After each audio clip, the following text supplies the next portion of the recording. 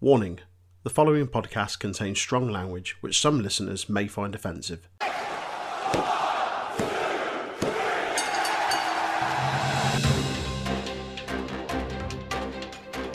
The Untitled Wrestling Podcast is on all the usual social media outlets.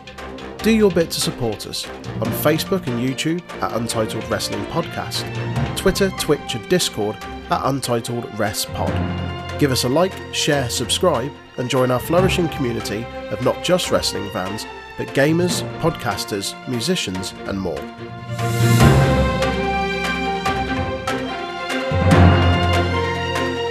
It's the Untitled Wrestling Podcast, coming in your ears. Shabba, hello, and welcome to the news. I was trying to time it for when you were drinking your drink. Thanks, mate. Appreciate that. Hello, listeners. We're back again with some more wrestling news from around the world. Thank you for joining us. We'll kick things off, as always, with some WWE news. Big injury news coming out this week off the back of WrestleMania Backlash. The Miz has torn his ACL. Dave Meltzer said he tore his ACL, but we don't know the severity of the tear. The last I heard is that it might be a partial tear, so that might not be as serious. If it's a full tear, the surgery is probably 7, 8, even 9 months. At 40 years old, that's not the best thing in the world. He'll come back from it, and I'm sure he will, but that's a lot of time off. Hopefully for the best that it's a partial and he can make a quicker recovery, but it is a legitimate injury. Fightful then added afterwards that when we spoke to talent and staff on Tuesday morning, that they said watching the monitors during the match, they couldn't tell something they could tell something was wrong, but didn't think it was as serious as a torn ACL, and credited him for getting through the rest of the match. As seen on the show, there was a specific finish they were getting to, and Miz was applauded figuratively for making sure that he got there despite the serious injury. This is the first major injury of Miz's career. That's mad. Triple H there, hasn't he? Is it? Carried on. Triple H when he tore his quad and carried on. Speedy recovery for Miz. It looked like it was on the wheel kick, didn't it? He kind of holds the knee. Yeah. Fair play to him. Like he's. Oh mate, yeah. He went through like another 10 minutes of that match, and what a fucking bad match to I know. Tear his ACL, but also the finish, the way like Priest set up that hit the lights, that wasn't exactly something that you could do like with a severely injured knee. So credit to Miz for that. Absolutely, yeah, true professional. Yeah, get well soon, Miz. Fightful Select also added, as did a few of the news sources, in regards to the zombies. In case you're wondering of who some of the WWE zombies were, we've learned some of the identities. Many were WWE Performance Center wrestlers, including Joe Gacy, former CZW star. Others included Daniel Vidal, Cal Bloom, son of Beverly brothers Wayne Bloom. Oh, no way. Yeah. I didn't realize he was the son of them, or one of them. Yeah. Awesome. I didn't either. Also, Hiro Kurashio, who is going by a different name now, but I can't remember. The name he's going by now is Ikemen Hero. Okay. He's had a few matches on 205 Live. He's one of like that class of exciting cruiserweight guys that Regal's brought in. Awesome. And Asher Hale, who made his NXT debut 2 weeks ago against Cameron Grimes. Scotty 2 Hotty was also one of the zombies there. In a further update, Jason Baker was the guy responsible for the zombie crew. He's obviously the guy behind like a lot of the Fiend stuff.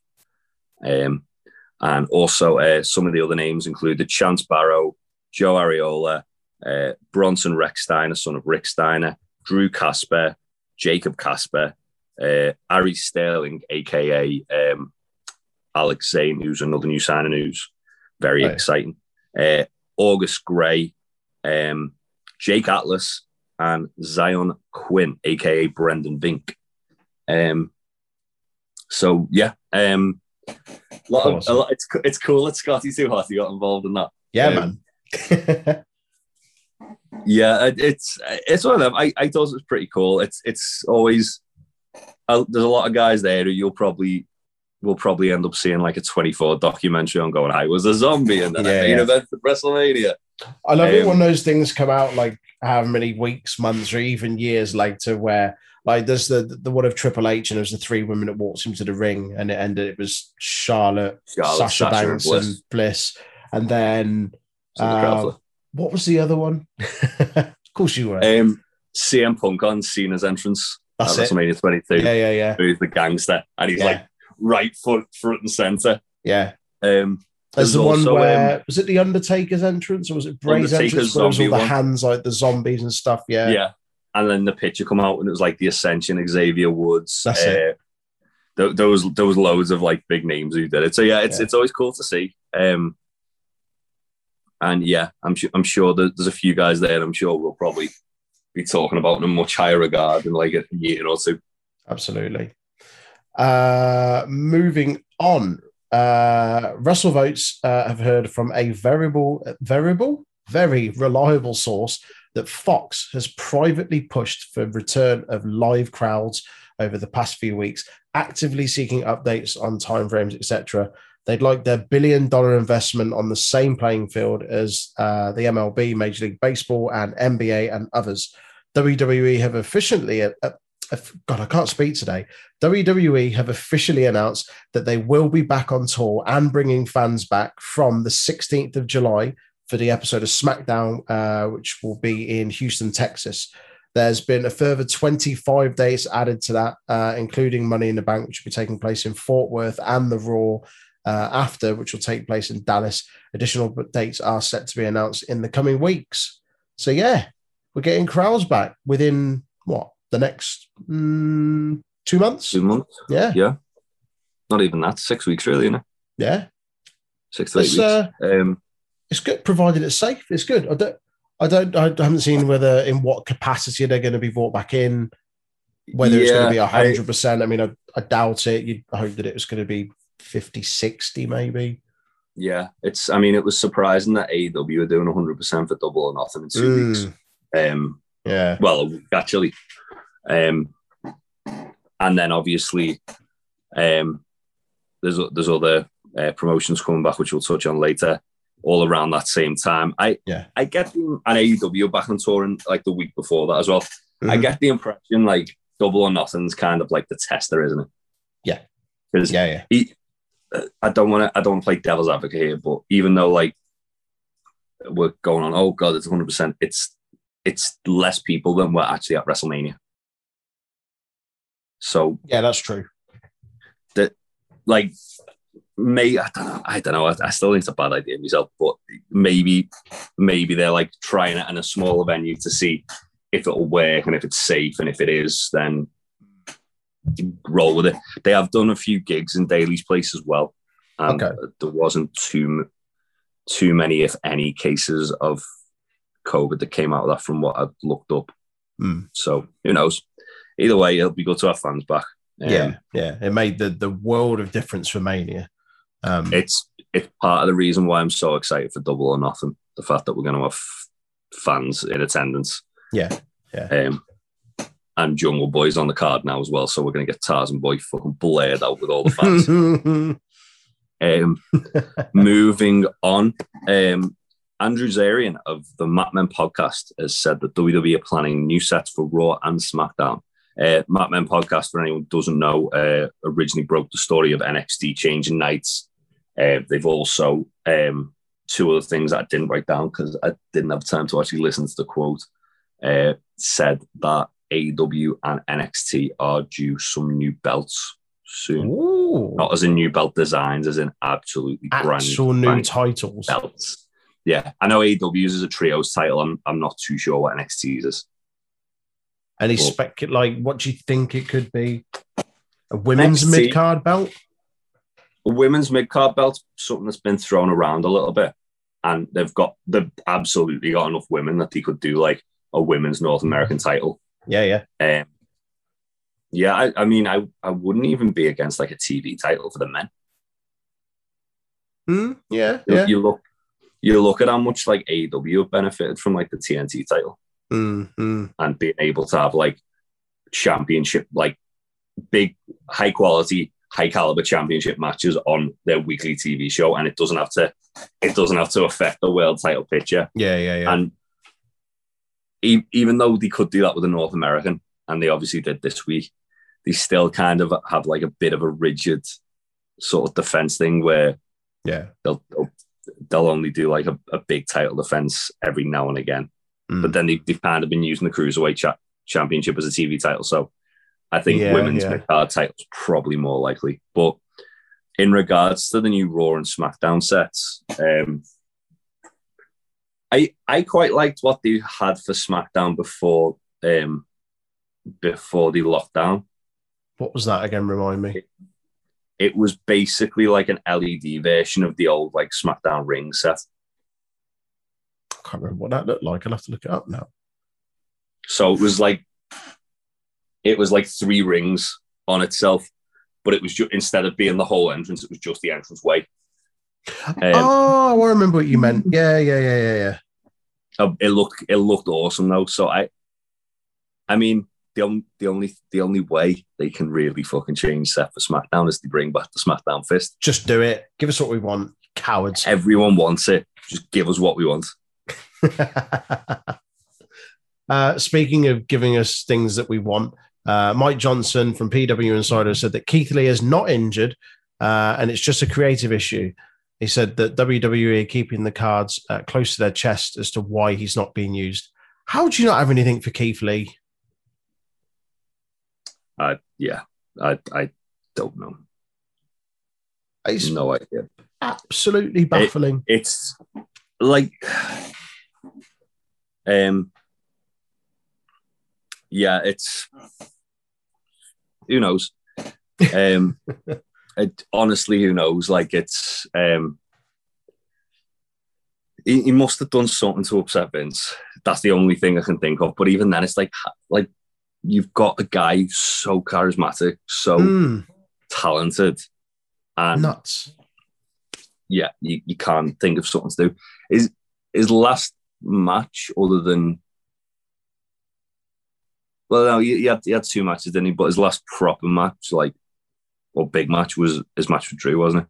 Yeah. He had that match against Riddle where it was like the number 1 contenders match. But other than that, Drew. So yeah, just crazy. Mad.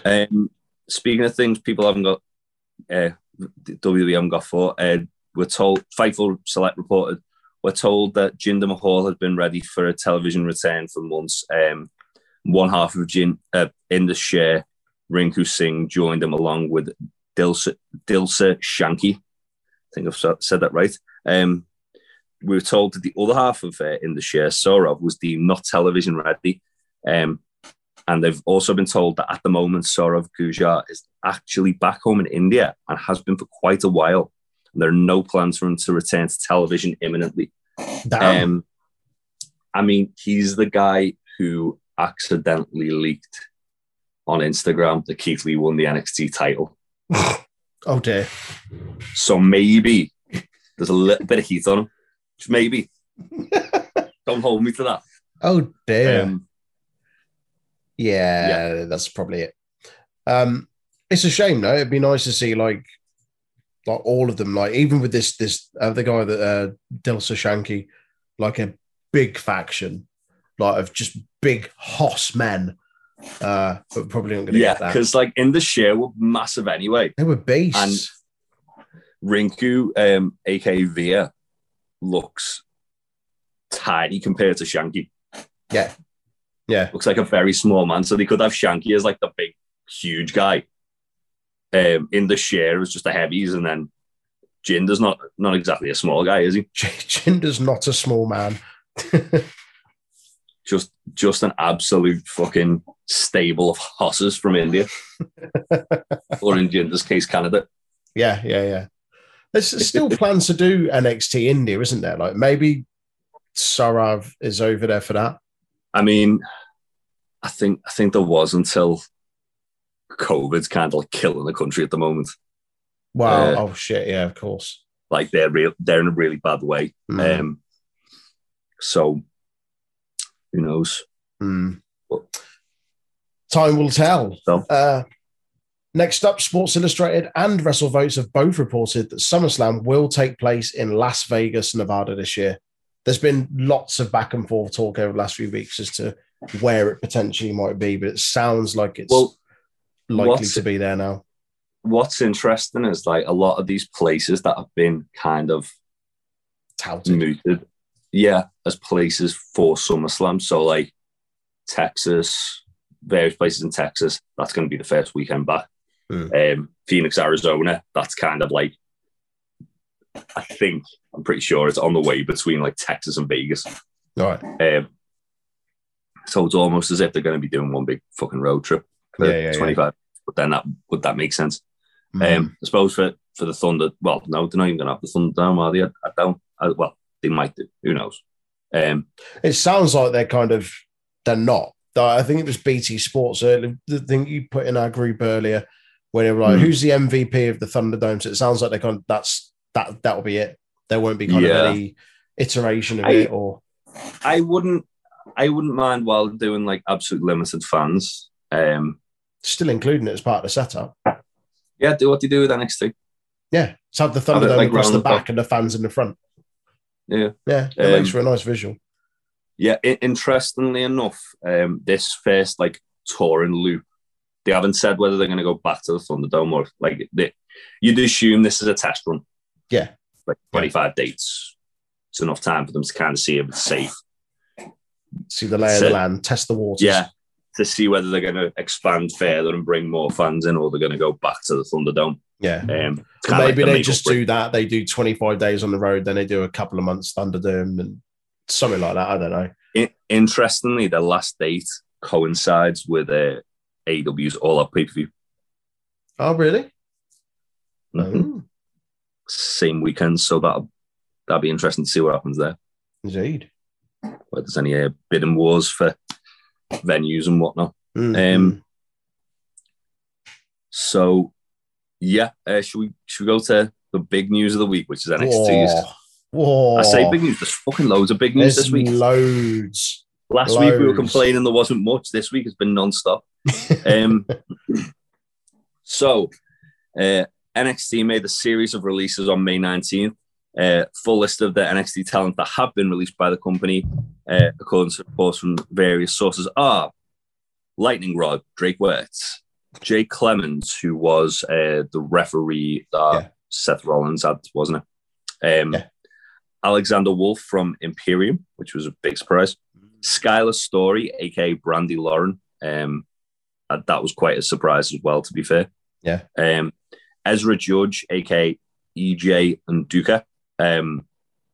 Meltzer's been like losing his shit over that one because he said, like, apparently he was like one of the guys everyone was saying was going to be like the next big thing. Jessamine Duke, which again, huge surprise there. Vanessa Bourne and Kavita Devi. All the talent have a 30-day no-compete clause. Mad. There's a few in there that are very, very surprising. We've given some additional details on a few of them. So the ones that we haven't, we'll just kind of cover. Vanessa Bourne, she'd been called up to the main roster. That was quite a surprise, I think. Yeah. She'd been called up like January 2020 and was just doing fuck all. And a lot of people have come out and said how like good she was. And how they're surprised that they didn't have anything for her. She's even said that she pitched like storylines that then would use by other women. Yeah, Christ. That's not on. Yeah. So interesting. Very interesting. Ezra Judge is a surprising one because he's an absolute unit, and like you say, it sounded like they had big things planned for him. Yeah. Meltzer said it best when he said he's got a body like Luger and the ability of Orton. Yeah. Which kind of like tells you all you need to know, really. If you've got a guy like that on your books, why on earth would you release him? Especially with something that we're about to talk about. And Kavita Devi as well. She was someone... was she one of the NXT India talents? Yeah, she was in the Mae Young Classic, and she'd appeared in the women's battle royal at WrestleMania. That was yeah. I remember. Also, she'd posted a few things. She's back in India. I'm pretty sure she had like a few family members who were like in really bad health. Like, oh shit. I think her mother and her husband as well were both like in really bad ways. So maybe she like that's like a compassionate release. I don't know. But either way, wish them all the best of luck in the future endeavors. Absolutely. Didn't mean to say that like that, but that's oh well. in the nicest way possible. Yeah. Yeah. Oh boy, this next one. There's an awful lot to get through here, isn't there? Yeah. Do you want to take this one? I mean, I'll let you take this one, mate. All right, fine. Fightful had more to add over the Drake Wuertz situation and his release, saying that in wake of versus backstage NXT County Commission video and news that he wasn't allowed in the CWC for weeks, more people that had spoken about him off record were more willing to go on the record. Several names at the Performance Center claimed that Drake had nuclear heat brought on by himself for the better part of a year. This follows instances where WWE had to warn him about attending events without a mask and not being vaccinated, and several attempts for political plays were told. In regards to political plays, the roster were well aware that Drake had been trying to position himself for certain roles within the company and was willing to put heat on others to try and get there, and attempted numerous times. There were a couple of instances where minorities within NXT took exception to the way things were worded by Drake. One situation we've heard of involved the also released Ezra Judge almost feeling the need to get physical with Drake. There were numerous times when talent, specifically people of color, went to NXT higher-ups about situations like this. Last year's NXT In Your House gained Drake Wuertz significant heat after the show as a story of his behavior circulated. Triple H gave a speech in the middle of the Black Lives Matter movement, which saw him say, and paraphrasing, that all people, races, genders, and religions were welcomed. We were told that when religions were mentioned, Wuertz's attitude changed immediately, and he aggressively gathered his belongings and left. In the months following, no fewer than 10 wrestlers have told Fightful that they didn't feel comfortable or safe working around Drake Wuertz. He was also known to have loudly criticized wrestlers for getting vaccinations or even simple flu shots. I mean, he sounds like a blurt, doesn't he? Yeah, I mean, Drake blurts. It's a fucking absolute shame if, like, just to go into a bit of his backstory before WWE. So he was a deathmatch wrestler called Drake Younger. He had a lot of issues with drug abuse and addiction, and he managed to overcome them. Born again Christian, and it seems like that kind of, a lot of people have said that kind of like born again Christian thing of his, it's almost like that's his new addiction. Yeah. And it's almost like he's kind of like fundamentalist to a degree with it. And yeah, I mean, it as I say, it's a shame because of such a redemption story to then go on to this and Jesus. Yeah. And there's a lot of wrestlers who have said they were friends with him who don't want anything to do with him anymore because he's just a fucking nut job. Yeah, I mean, especially like that thing about the Black Lives Matter thing, Jesus, and it's mad. There was a video that come out of him talking at like a school board thing last week, and he missed NXT for it, and he was kind of like. He was talking about like masks preventing child trafficking and all that. And obviously, no one wants child trafficking. That's a foregone conclusion. Yeah. But like the masks thing, come on, man. Like, and he was talking about how he wasn't getting his kids vaccinated, and he got angry about people. He was kind of like applauding people saying he didn't want Black History taught in the schools and stuff like that. And Jesus, he seems like he's just gone off the rails. Really. Yeah. He was posting about being a Proud Boy like last year as well. Really? Yeah, like he's him and the other release that we'll talk about in a minute. Are two releases that I'm surprised haven't happened a lot sooner. But I think it's it's good they finally have acted. And obviously, we talked about it last week, and there's people within the company who felt like maybe they weren't going to release him because of his beliefs, because it was like it would look almost like discriminatory. And I think it's kind of like it's come at a good time for them, where obviously they're doing kind of like not spring cleaning anyway. So that they can kind of just like go, oh well, you're no longer needed. Yeah. But yeah, I mean, as I say, just doesn't sound like a very nice fella, does he? No. And it's a crying shame considering how much he's overcome with like addiction and stuff like that. You can't take that away from, like, that's one thing I will say, you can't take away what he's overcome in the past, but the way the person he's become because of that. Yikes. Moving on anyway to some brighter news, I guess. Jessamine Duke also addressed their release on YouTube and Twitch channels OK Gamer, saying, as far as this stuff goes, nothing has changed in my stream, my channel, all that's the same. More importantly than that, I want all of you to know Up Up Down Down is still my home. Restart is still not going anywhere, so everyone can relax, sit back and enjoy knowing that tomorrow a brand new episode of Restart, today at time recording, will still be premiering. We will still have Bree Fridays, and we will still have BRE content coming out of our ears. That's not going anywhere. Basically, what I've been doing the last 6 months or so is exactly what I'm going to keep doing. I know I have an immense amount of support, and it is overwhelming. I appreciate you guys. Up Up Down Down is my home. They have my back. We are in this together, and we are a family. So that's awesome. It's still very much a part of that. Yeah, Wood's put out saying like Up Up Down Down's family. No one's going anywhere. It sounds as if she's been released from a talent contract, but she's still within the company as part of Up Up Down Down. She's obviously been doing a lot of like She's got them one of them 2 contract deals, isn't she? She's got a 2 contract cutlass thing going on. She's like she's obviously been doing a lot of work behind the scenes for Up Up Down Down, and a lot of work with like Miriam, Shayna Baszler, and Dakota Kai as well. And yeah, it's good to see, because I really enjoy their content. Like, yeah, she's cool. They do a lot. Really, they really do good. a lot of they do a lot of like co-op stuff. Because as well, she'd like literally just finished a live stream and got the call. Ah, really? Yeah, like I'd watched it. Like I'd like been dipping in and out, like streaming some zombie game called Zomboid. And like at the end, she went, "Oh right, I'm going, guys. My internet's crashing, the game's crashing." She kept like looking away. I was like, "Oh god." Oh no.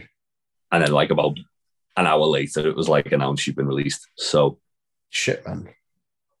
Yeah. But at least, as I say, at least she's kind of sticking around in that like capacity. Yeah, absolutely. Meltzer had said as well she'd been dealing with injuries for the last like 6 to 8 months. So maybe that's part of it as well. Yeah. Sticking with those releases, Alexander Wolf revealed on his Twitter that his contract was due to expire on June 15th. So him being released hasn't really changed anything.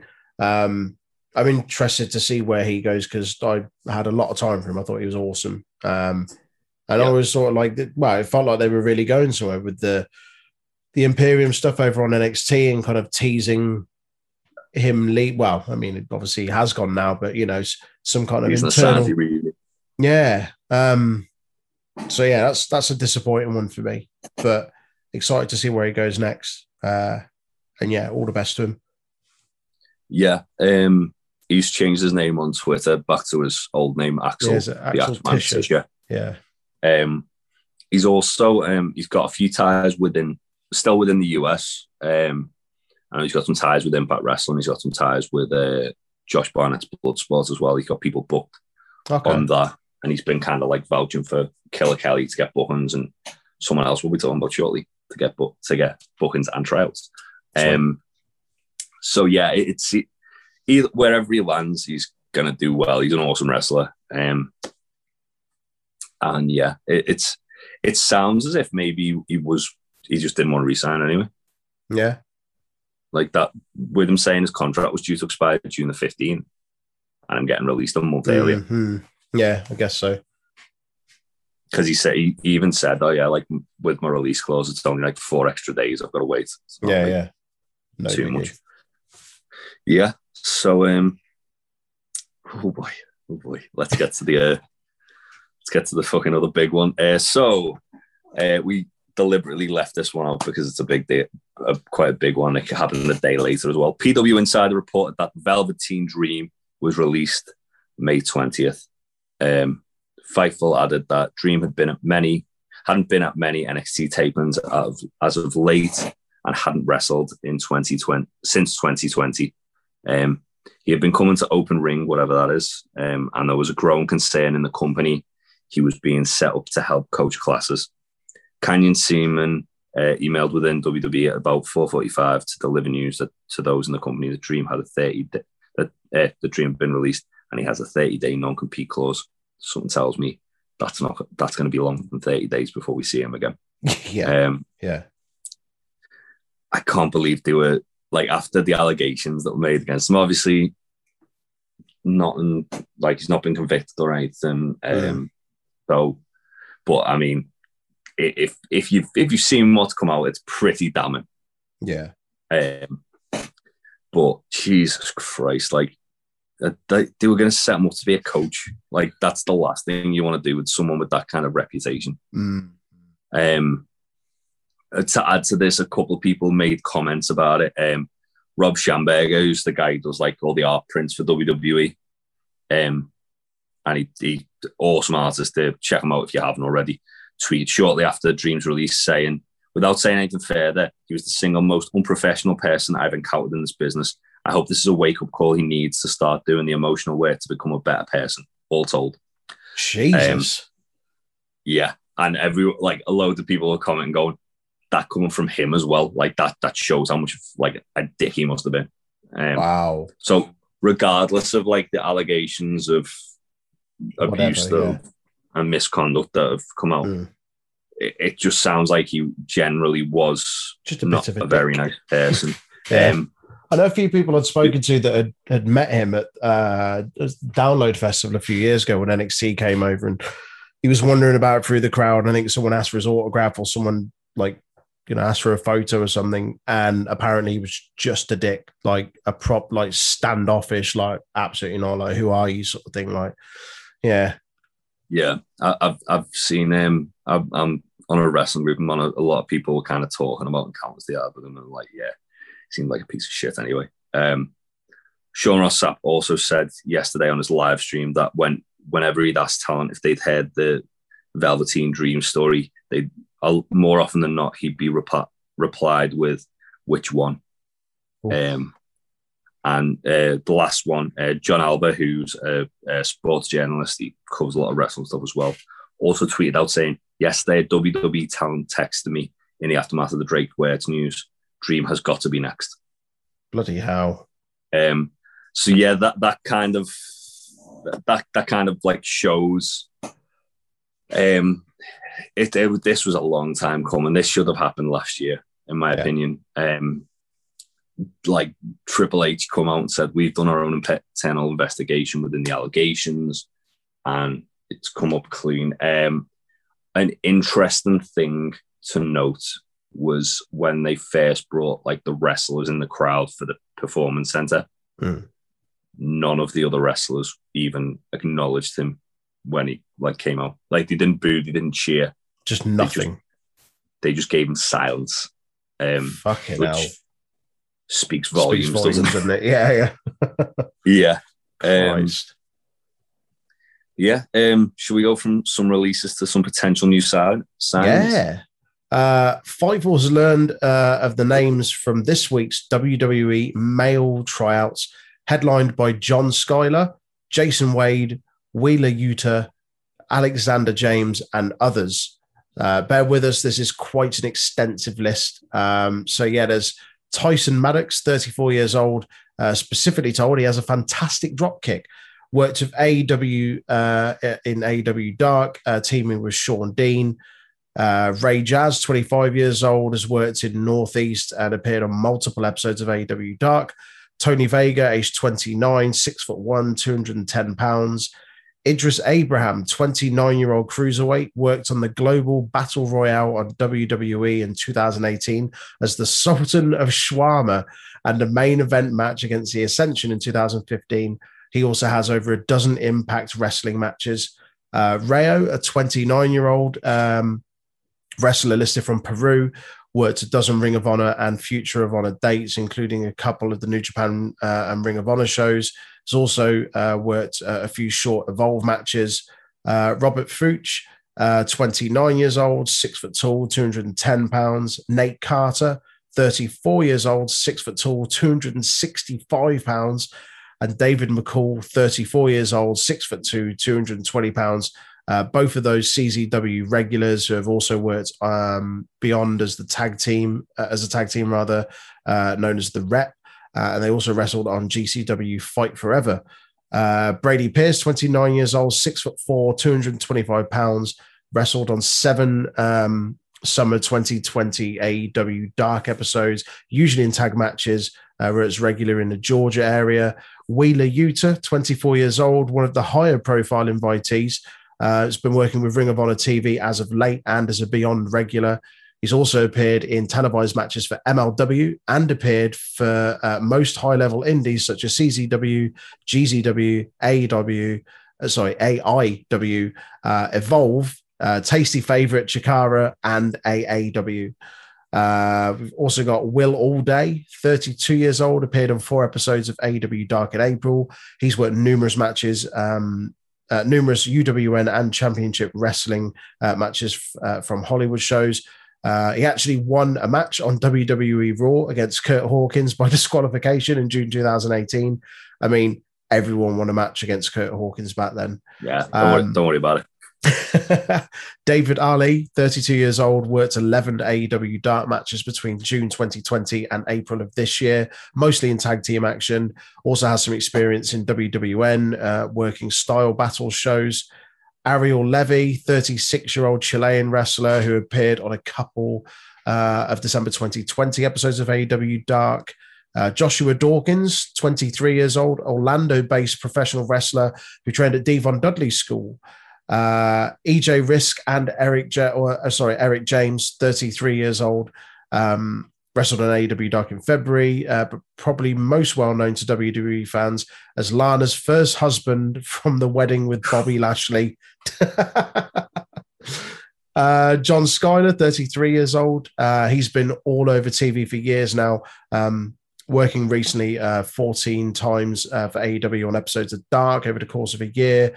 Also appeared on Raw, SmackDown, Main Event, NXT 6 times, Ring of Honor, and TNA in Total Nonstop Deletion. He's been participating in EC3's Free the Narrative series as well.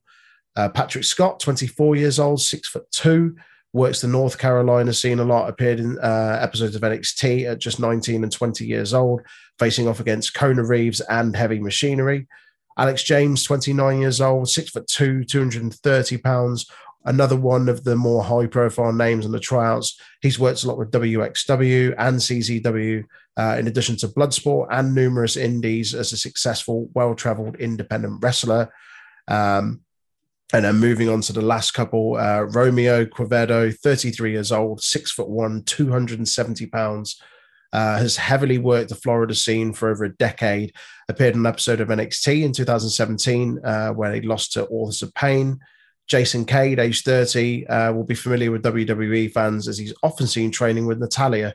And then also on 205 Live, Ring of Honor, AEW Dark, Raw, MLW, Impact, and Evolve, as if they weren't enough.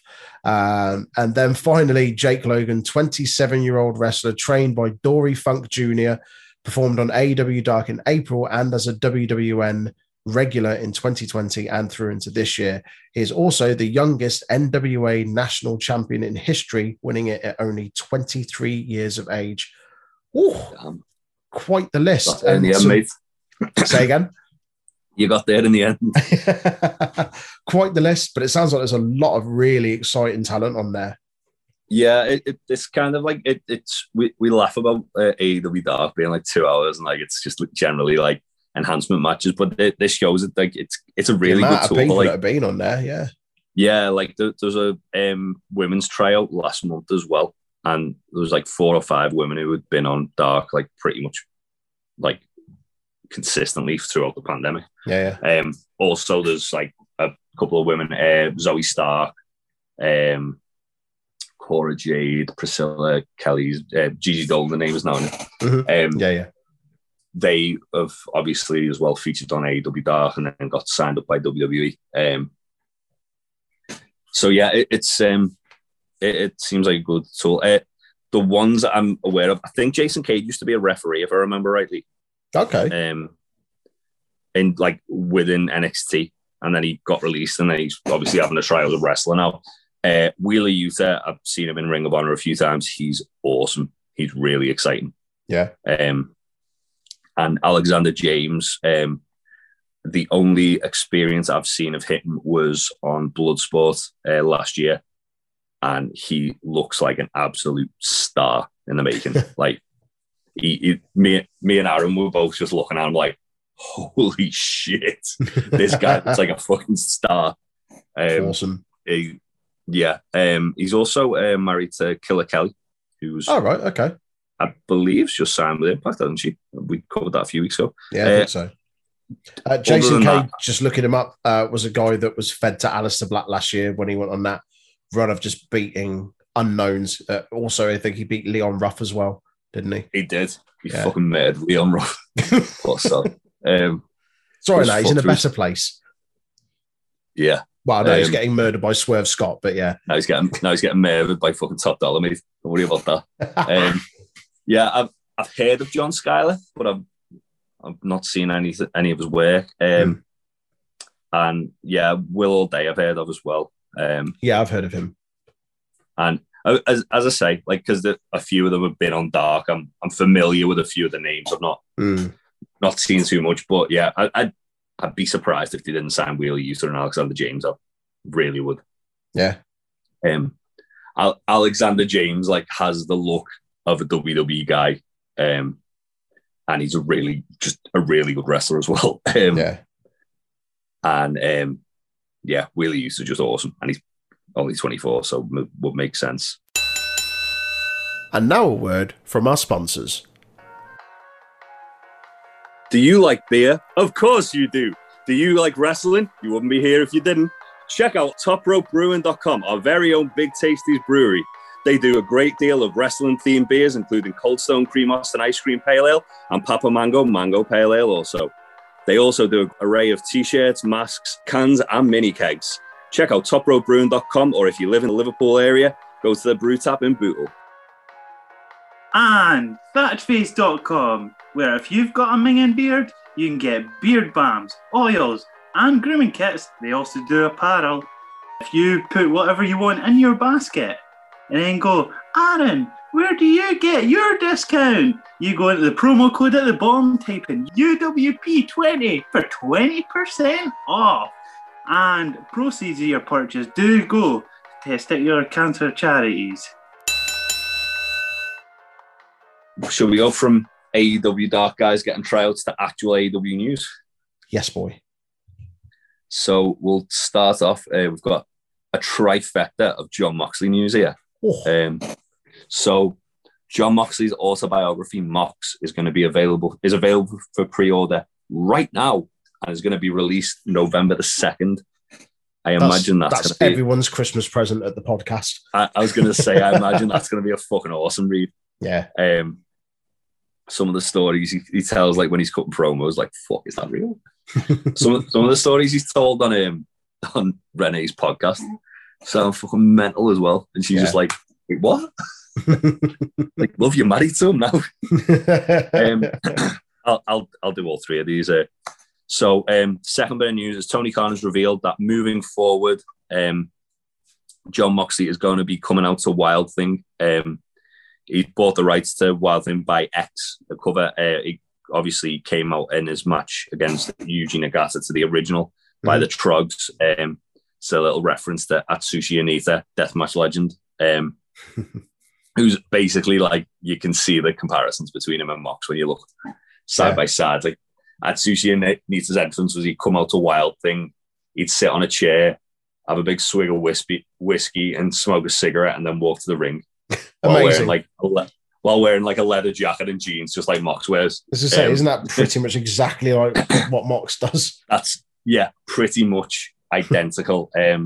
When the world reopens, I wouldn't be surprised if Mox shown up in FMWE and had a match with Atsushi Onita, because why wouldn't he? So that's very cool. Obviously, there's also a film called Major League, which I think it's a reference to as well. Mm-hmm. And Mox apparently loves that film as well.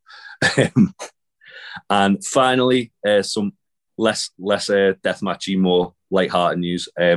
Renee Paquette has revealed on a podcast this week that her and Jon Moxley's daughter will be called Nora after her grandmother Eleanor. She must be due any day now. Sure. Yeah, man. That's awesome. That's lovely. That's wholesome news. Big fan of that. Yeah. Kip Sabian has revealed on his Twitter that he has undergone successful surgery on his wrist. On the same day, the Butcher, Andy Williams, revealed that he has had successful surgery on his thumb. So that's good. Yeah. I hope they're both back soon. Kip also, when he put the picture out, it looked like he had like a bandage or something on his shoulder. So I don't know if he's maybe had some work done on that as well. The Butcher, he put like a picture up because his hands are so fucking big. He had like a little scar on his thumb, and he went, "Look, I've got a little glove for my hand." Wholesome as shit, the Butcher. Also, Big Tasties told me everyone one of the things people love about AEW tapings, like the extras, is that the Butcher brings everyone peanut butter sandwiches. Oh, what a lad! Yeah, like the dad of AEW, top guy. I've not had peanut butter sandwiches in ages. Right, I'm smashing one of those after this. He's just done an interview with him on AEW's YouTube channel. Actually, it's only about 7 minutes. I'm going to check it out once we finish this. Yeah, seems like a lovely fella, considering he looks like he'd actually murder you. Moving on, but sticking with injury news, unfortunately, the Wrestling Observer has revealed that Ray Phoenix is also injured. He said Ray Phoenix is off the pay-per-view due to injuries. We don't have any details past the injuries. Were believed to have happened in a recent match in Mexico. No word on how long he'll be out. What are you doing in Mexico, you fud? Stop it. You're getting injured. Yeah. He's excellent. Yeah, I mean, he probably would have been a shoo-in for me to have won the Casino Battle Royal. Yeah. I was very surprised to see that he wasn't in it, but Penta is. But yeah, speedy recovery, Ray Phoenix, because he's legit one of the best wrestlers in the world right now. Absolutely. AEW have announced a new weekly show called Rampage that will air on TNT on Friday night, right after SmackDown, which will debut on August the 13th. They also announced that Dynamite will be moving to TBS in January of 2022. TNT will also air 4 annual wrestling specials throughout the year. Speaking on Rampage, Tony Khan said, Turner asked at one point if I wanted to do 3 hours of Dynamite. When a third hour came up, I said that I believe in doing it on another night. This time slot is good for the fans to keep a great night of wrestling fresh on Friday nights. I promise Rampage will not be a secondary show. It will be the equivalent of Dynamite. Khan has also compared the 4 annual wrestling specials on TNT to Saturday night's main event. Oh, exciting times. This is huge news. Yeah. Also, I'll read the next little news bit just because I meant to put it together and I didn't. But Mike Johnson from PW Insider added to this saying that AEW was receiving in the area of an 8-figure payday from Warner Media because of the move, because obviously they had that TNT time slot locked in and TNT won the NHL deal, which no one saw coming. Khan said it would have had to have been a good deal for AEW to move, and it seems like he's done a fucking very good job of that. Yeah, because Jesus, he's got a new TV show, 4 annual specials, and a shit ton of money. That That's the kind of guy you want to take with you when you go to like a market. You've got to haggle. Yeah, like fair play. Like a lot of people like say a lot of shit about Tony Khan, but fuck me, he's a good businessman for doing mate. that. Yeah, absolutely. Jesus Christ. Mad, and also he's right, because he's done a fucking great service to the fans there. Yeah. Like the thing I love about Dynamite, like, is because it's 2 hours, I'm always left wanting more. Yeah. But the thing I hate about Raw is that it's 3 hours. It's an hour too long. There's no more desire to want more. And also it's shit, but like even when it was good, like the 3 hours was too much. Now the kind of the caveat to that is it's going to be airing directly after SmackDown. Yeah. So while I've just said I didn't like 3 hours of Raw, if I can have 2 hours of SmackDown and then an hour of AEW afterwards, yes, that's fucking awesome. That's very cool. Yeah. They've also obviously a lot of people were kind of going, oh, TNT titles, if it's stupid now. Yeah, they're not going to change that. And the reason being because the show's called Dynamite and TNT is fucking Dynamite. Dickheads. AC/DC told us that. I mean, it has got the TNT channel logo on, but what might be cool is if they exclusively defend that belt, like have that as like a world championship for Rampage. Yeah. I see. Well. Yeah. Like, that's a good shout. You can still defend it on the pay-per-view. You can still defend it on Dynamite, but they can have it as like do what they've been doing with Darby Allin's like run recently, where he like main evented like I think it was like 4 or 5 episodes of Dynamite on the bounce, defending the belt. Yeah. And do that where the main event of every episode of Rampage, unless it's something else bigger, have it being like an open challenge to the TNT title. Yeah. And then, because Cody said he wanted that TNT title to be just as important as the world title. That's the way you do it. Yeah. Absolutely. Great stuff. Yeah, that's huge news. Really, really cool. Yeah. So they'll have 4 shows: Dark Elevation, Dynamite, Rampage. But the thing is, though, with Dark and Dark Elevation, they're using them kind of as a way to just get the talent like a bit more, like more of a showcase. So I actually watched Dark for the first time in a while this week because I'd heard that Cal Jack was on it, and then friend of the podcast, Cal Jack, wasn't on it. So I was sad. But he's been moved to Dark Elevation, so that's quite cool. Okay. But one thing that was cool was that it was like there was indie guys that I'd never heard of before that were getting a bit of exposure to. I was like, oh, okay, that guy's quite cool. Yeah. But also there was guys like even like tag team wrestlers who you wouldn't normally see wrestling singles matches having singles matches. Okay. So it's a good way to showcase what some of these guys can do.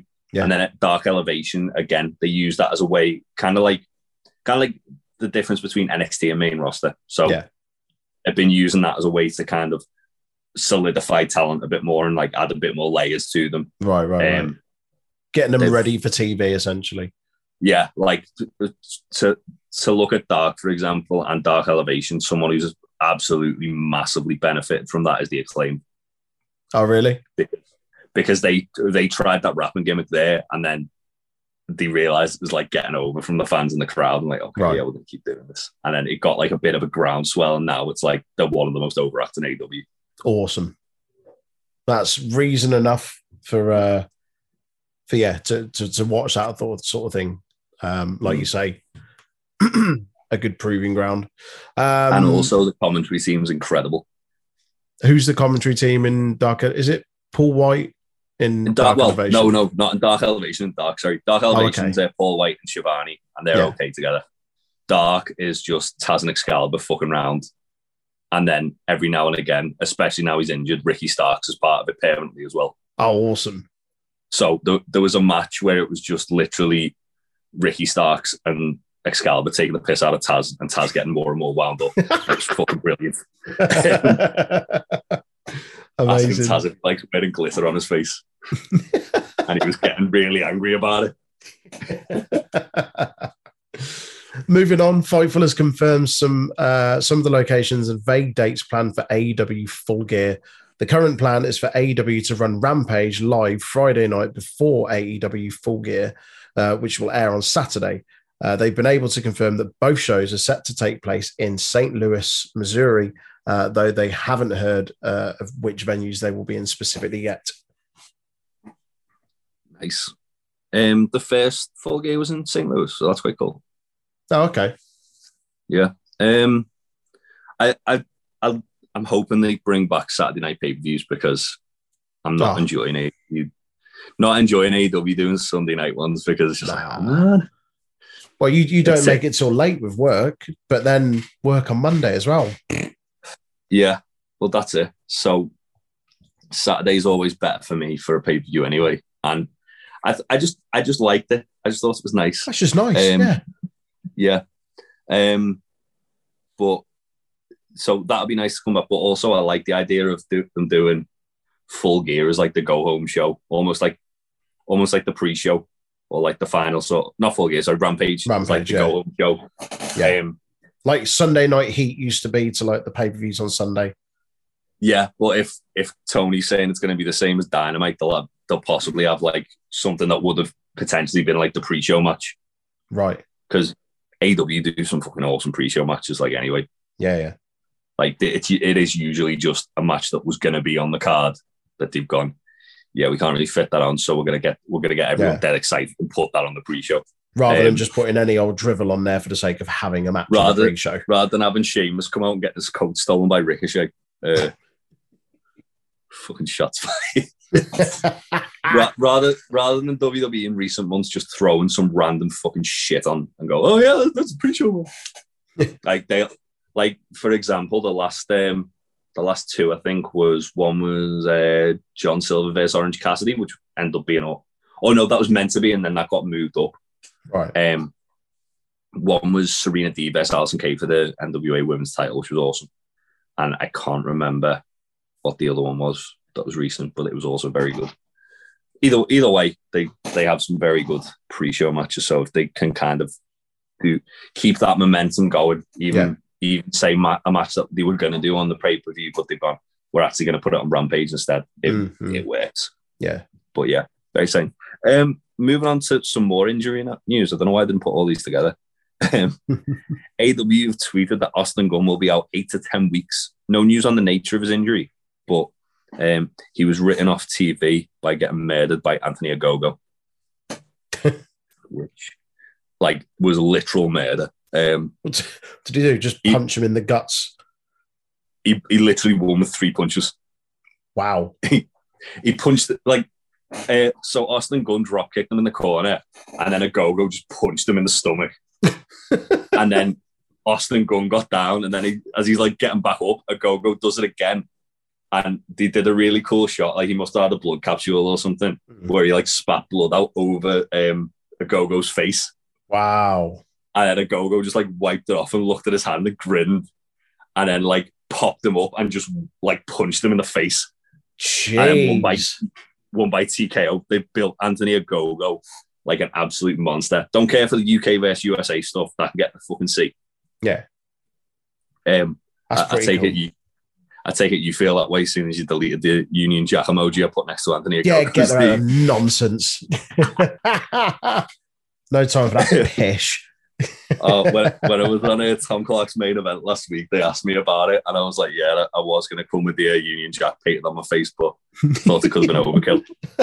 I'm not about that life. I just don't care. Yeah. I probably hate this country more than you guys do at this point. Next up, AEW Games have tweeted, we are pleased to announce that we are now accepting submissions for participants to join our AEW Elite GM closed beta. Together, we can ensure that our game meets the vision and standard of both wrestling and GM fans alike. Aubrey Edwards has also revealed that there will be a multiplayer mode, which will include both ranked and casual. Oh, yes. Yes, please. I'm so excited for this. Have we signed up for the beta? Have you signed up? I have. Good. I have. Well, as long as one of us has. I haven't, but I will. Yeah, because it's just a mobile game, so. Oh, is it? Yeah, it's a mobile game, so we can all do it. Right. Wow, fuck it. I'll sign up now. Yeah. It formally takes 2 minutes.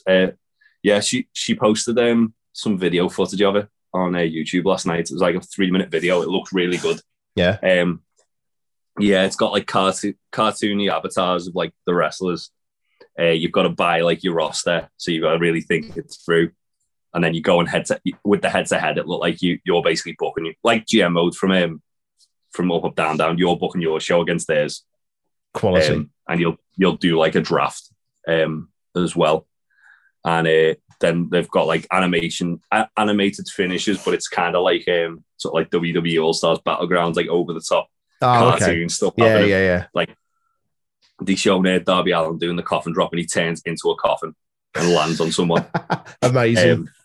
Yeah, it looks really fun.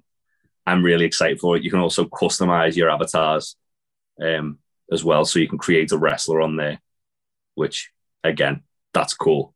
Yeah, I think they're fucking geniuses for doing this. Like the way they've done it. Right, I've signed up for the beta. I've just done it now. They said everyone asked for a GM mode, so we're going to give them a GM mode. Quality. Yeah, fair play. Fair play. Shall we move on to some rest of the world? Rest of the world. So, even more injury news. Eddie Edwards is set to be out for 2 to 3 months due to appendicitis. He had surgery on Monday, and this couldn't have come at a worse time for Eddie Edwards. It felt like he was like being kind of groomed to be the next guy to face Kenny Omega after Moose. Eddie Edwards and Finn Juice beat Kenny and the Good Brothers on Impact on Under Siege. Sorry, yeah. And then the next day, turns out he's got appendicitis. So get well soon, Eddie. Absolutely. I've never had appendicitis, but I'm told it's absolutely horrible. I have, and it's fucking grim. Oh dear. Yeah, get well soon. Yeah. Speaking of Impact Champion, one Kenneth Omega versus Andrade El Idolo has been made official for Triple Mania 29. The match will take place on the 14th of August. Oh, yeah. We are absolutely doing a watch along for that. You best believe. Yeah, I'm excited for that. Especially because it's free. Yeah. They put it on like the YouTube and the Facebook page. And it's giving that away on free TV. That's mental. Not even free TV. Just on the internet. I don't know if they're going to do it this time, but in previous years as well, they've let you... Can you do a Twitch stream along? Yeah, they let you co-stream it on Twitch. So you could just display it on your Twitch? So we could literally put it on our Twitch with our reactions underneath and the match in the middle. Yeah. Oh, they do that this year. That'd be awesome. Yeah. Another match they've announced as well is a champion versus champion match. Deonna Purrazzo, obviously Impact Women's Champion, versus Fabi Apache, who's the AAA Women's Champion. Awesome. That'll be a fucking banger as well. Yeah, boy. Sticking with Impact and Kenneth of Omega, Fightful have revealed that Don Callis is no longer listed on Anthem Sports and Entertainment's website as an Impact Wrestling vice president. Speculation amongst talent that Fightful spoken with even is that Don Callis' role within Anthem has changed or is significantly changing.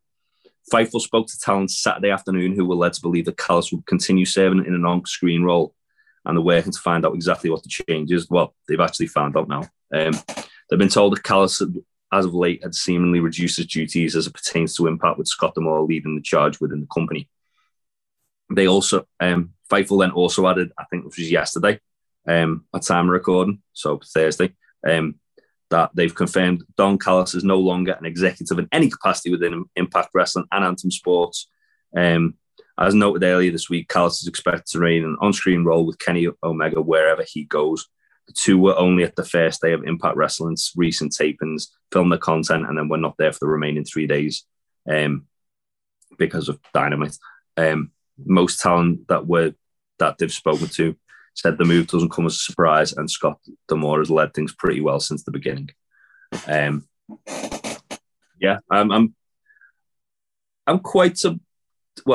surprised to a degree about this because Don Callis has really kind of been the driving force behind Impact becoming good again. Yeah, he kind of pulled it out of the doldrums and he brought in guys like the Lucha Brothers and Brian Cage, Sammy Callahan as well. Yeah. Made Eddie Edwards a big deal. He basically kind of like pulled them out from like being on the brink of complete and utter destruction to really getting them to where they are now, where they've got a talent agreement with New Japan and AEW. That's so mad. Fair play. Yeah. But that being said, it seems like he's gone from doing a lot of work to hardly any work and having a lot more fun with his managerial role of Kenny Omega, where just look at some. Go on. I was going to say, you look at some of the stuff he's done in the last couple of weeks with Kenny, and he looks like he's just having a blast.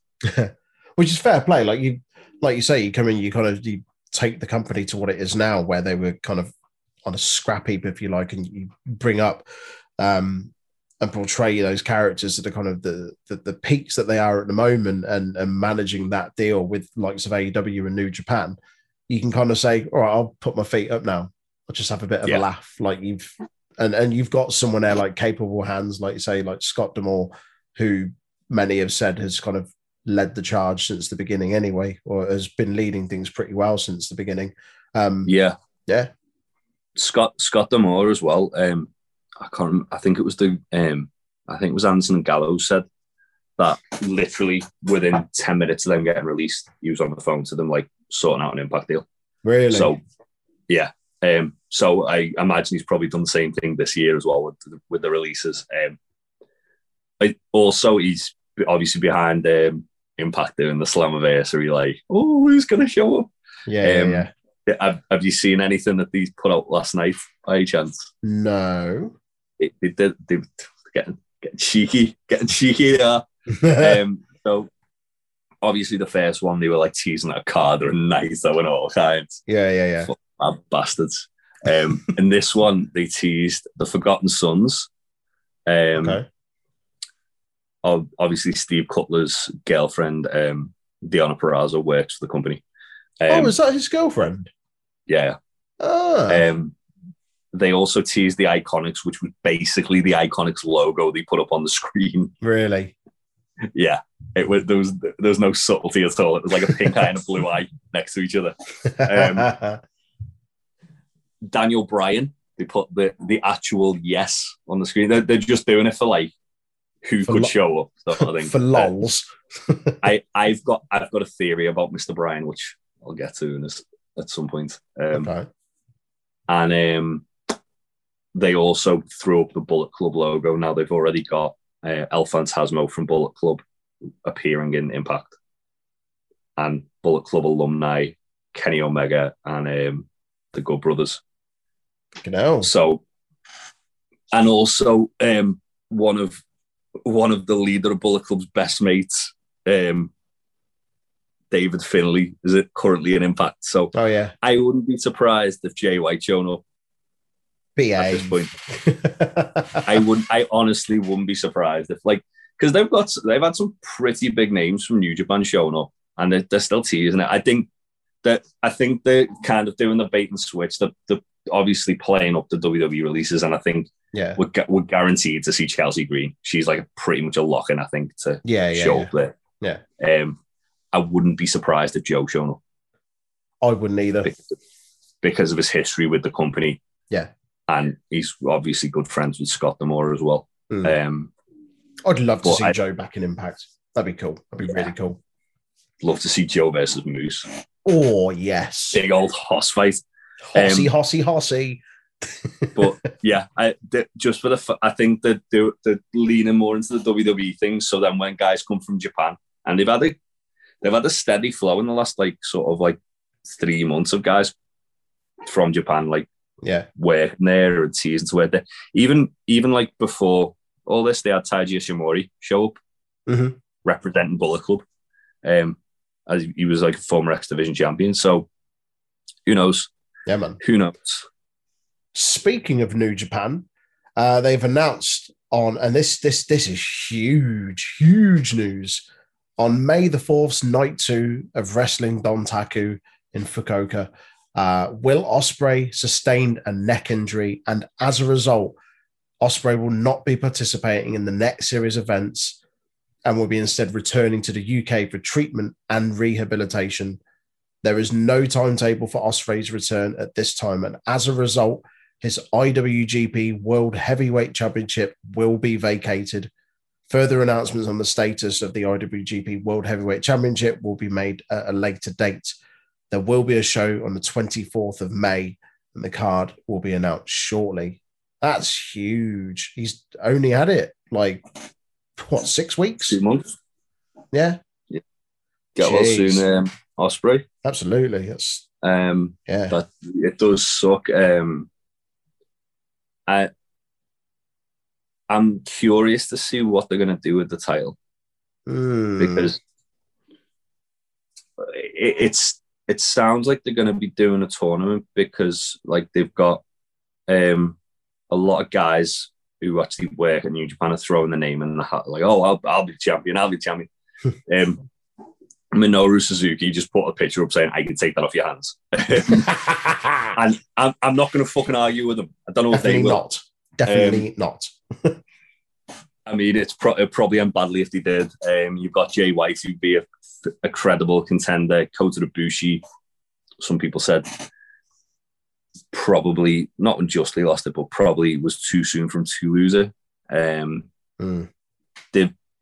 They did a little bit of a tease that it might be, they might do Shingo and Tanahashi for it, which would be a very lovely little match. They had an absolute fucking barnstormer earlier in the year for the Never Openweight title. Yes. So I wouldn't be adverse to that. I wouldn't mind them doing a tournament, to be honest. That'd be cool. Yeah. But also another thing which we can't rule out. Can't just address the elephant in the room. Kenny Omega. That's it. That. It felt like they were teasing that they were going to do something with it. Obviously, New Japan have been more willing to kind of work with AEW. They had Moxley defend the US title on Dynamite 2 weeks ago against Yuji Nagata. Yeah. What if Kenny goes the other way? Kenny goes over there. Kenny shows up in New Japan in the tournament. Someone gets taken out of the tournament, battered backstage. You don't know who it is. It's Kenny, and he enters himself. Not even that. The way New Japan do this shit, they'll just have a mystery person in the match. Oh, they'll just literally have a mystery person and be like, okay, this is going to happen. I mean, it'd certainly be compelling, but then it would also you'd almost again, because we're talking about the way the book and Kenny, you'd almost guarantee that Kenny's going to win that. Yeah, hands down. Which is fine because this belt collector runs insane. It's so good. Love him or hate him, he's doing so good with it. But there's been a little bit of teasing as well between a feud of Jay White and Kenny Omega. So maybe there's a bit of smoke to that fire. Speaking of New Japan talent, Fit Finlay recently said on the Briscoe and Bradshaw podcast, which I didn't know Gerald Briscoe and Bradshaw had a podcast. Nor did I. That's news to me. That sounds random as fuck. He said that his son David is interested in coming to WWE. He's currently half of FinJuice, who lost their Impact Tag Team Championships this week to Violent by Design. And he's also currently feuding with Switchblade Jay White in New Japan for the Never Openweight Championship. I mean, he's a very, very talented guy. Mm-hmm. I feel like they might struggle to find something for him to do in WWE at the moment. Yeah. A loaded roster. Maybe him going to NXT UK. Good shout. But yeah, he's very, very good. See what happens.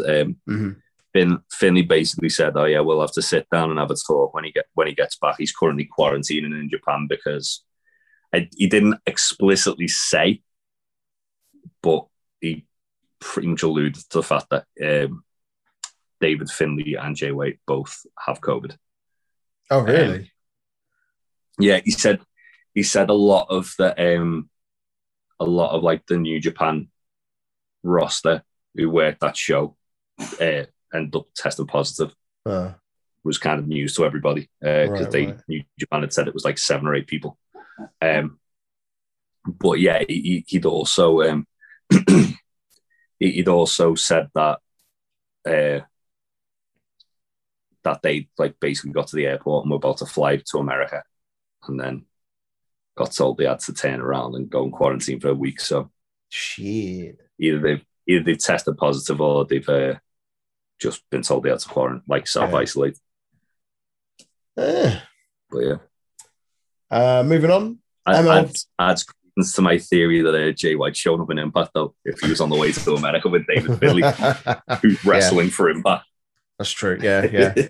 Whoa, it's going to happen. Do it.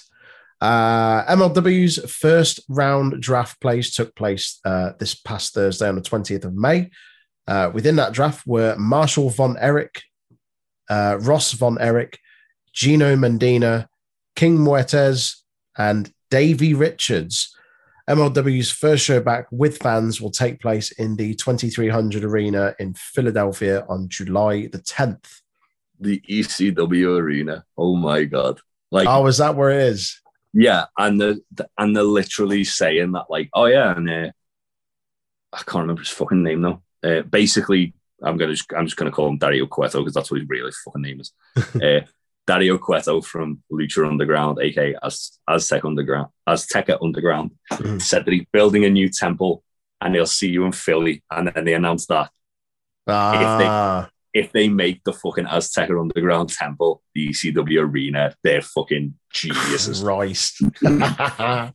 Amazing. They're absolute geniuses if they've done that, because that's like it's a similar size building. Like the Lucha Underground temple was basically like a sound studio, stage in LA, and it looked awesome. It looked like a sort of like an abandoned warehouse, or an abandoned factory almost. Like it had like the bleachers, and then they had like the little office block, and there was all just like pipes everywhere and shit like that. Yeah, I've seen what it looks like. It's pretty cool. So if they do that in the ECW Arena, that's so good. That's so good. I am so excited for this. I also it feels like they kind of going whole hog on the Lucha Underground thing. Like they've changed Mil Muertes' name to King Muertes now. Yeah, it's oh boy. Can't wait.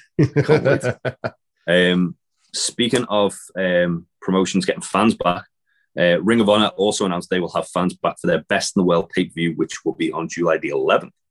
It'll be held in Baltimore, Maryland, and will be following all COVID precautions as the Maryland Athletic Commission is basically making them go through. So I believe that's going to be like pretty much what like the pods and all that, and 20% capacity. They've also said they plan on having fans back for their Survival of the Fittest tournament and the Women's Championship tournament through the summer. Nice. So yeah, Survival of the Fittest, their version of King of the Ring, basically. Okay. When it gets a title shot of their choosing. Cool. And if I remember rightly, I'm pretty sure they do it like triple threat matches instead of like singles matches. Oh, sweet. Whether they'll do that. Yeah, whether they'll do that differently this time. The Women's Championship tournament, they've already announced some pretty cool people in it. They've announced the women's wrestler that I've been following on Twitter, but I've not seen her wrestle until they put the match up called Max the Impaler, and oh my, she's awesome. She's literally like a Mad Max character. I'm looking her up now. she comes out with like a Predator mask on. Jesus wept. Yeah, she's got like black face paint on like round the head. And she's a fucking unit as well. Damn. Yeah. She looked like she'd absolutely eviscerate you. Yeah. She's my pick to win the Ring of Honor Women's Championship when they bring it back. Quality. Apparently she had a feud with Abaddon on the Indies as well, which I might need to check out. Nice. Zombie versus Mad Max character. Witness me. Right. Witness me. And finally, ending on some New Japan news. New Japan legend Satoshi Kojima will be making his Impact Wrestling debut next week. Kojima has seen his fair share of historic accolades, including being the first wrestler to hold New Japan's IWGP Heavyweight Championship and All Japan Pro Wrestling Triple Crown Championship simultaneously. Also, he is one of only 3 stars, the other 2 being Keiji Muta and Shinya Hashimoto, to have held the IWGP Heavyweight, the Triple Crown, and the NWA World Heavyweight Championships concurrently. Yeah, big deal. Very big deal. He also loves bread. Loves bread? He fucking loves bread. Like, he literally says he's the leader of the bread club. He tweets about bread all the time. Like, I'm pretty sure he bakes his own. Brilliant. And it's like a hobby, but he's like proper like obsessed with it. Like it like rules his timeline more than anything else. But yeah, but back to actual Kojima, he's fucking awesome. Like, his match with Kenta at Wrestle Kingdom this year was great. And he's just great. He looks awesome as well. Sweet. Looks in great shape. He put a picture on his Twitter about it because obviously like they taped this like a while back. Like they did the tapings for these like back in April, I think. Yeah. So he put a Twitter picture of him at the Impact tapings, but it was actually when they were recording the Go Home show for Slammiversary. Oh, so I don't know if that means he's going to be on Slammiversary. Yes, I remember him now. You say it. I've just looked him up. I was like, oh yeah, that guy. I remember his match against Kenta. Chops the shit out of people. Yeah. He's just just brutal. I remember thinking, oh Christ, poor Kenta, trying to cave your chest in. Kenta gives as good as he gets. That's true. That's very true. Kicked Brian Danielson so hard he went deaf. That's it. That's the news. That's a chunky episode. Meaty news. Meat. Cover that motherfucker in gravy. That's it. Cheers for listening, guys. On the side. Thanks for joining us as always, guys. Very, very much appreciated. We will catch you next week for more wrestling news from around the world. Bye. Bye. You must love this podcast housing, the Untitled Wrestling Podcast Housing.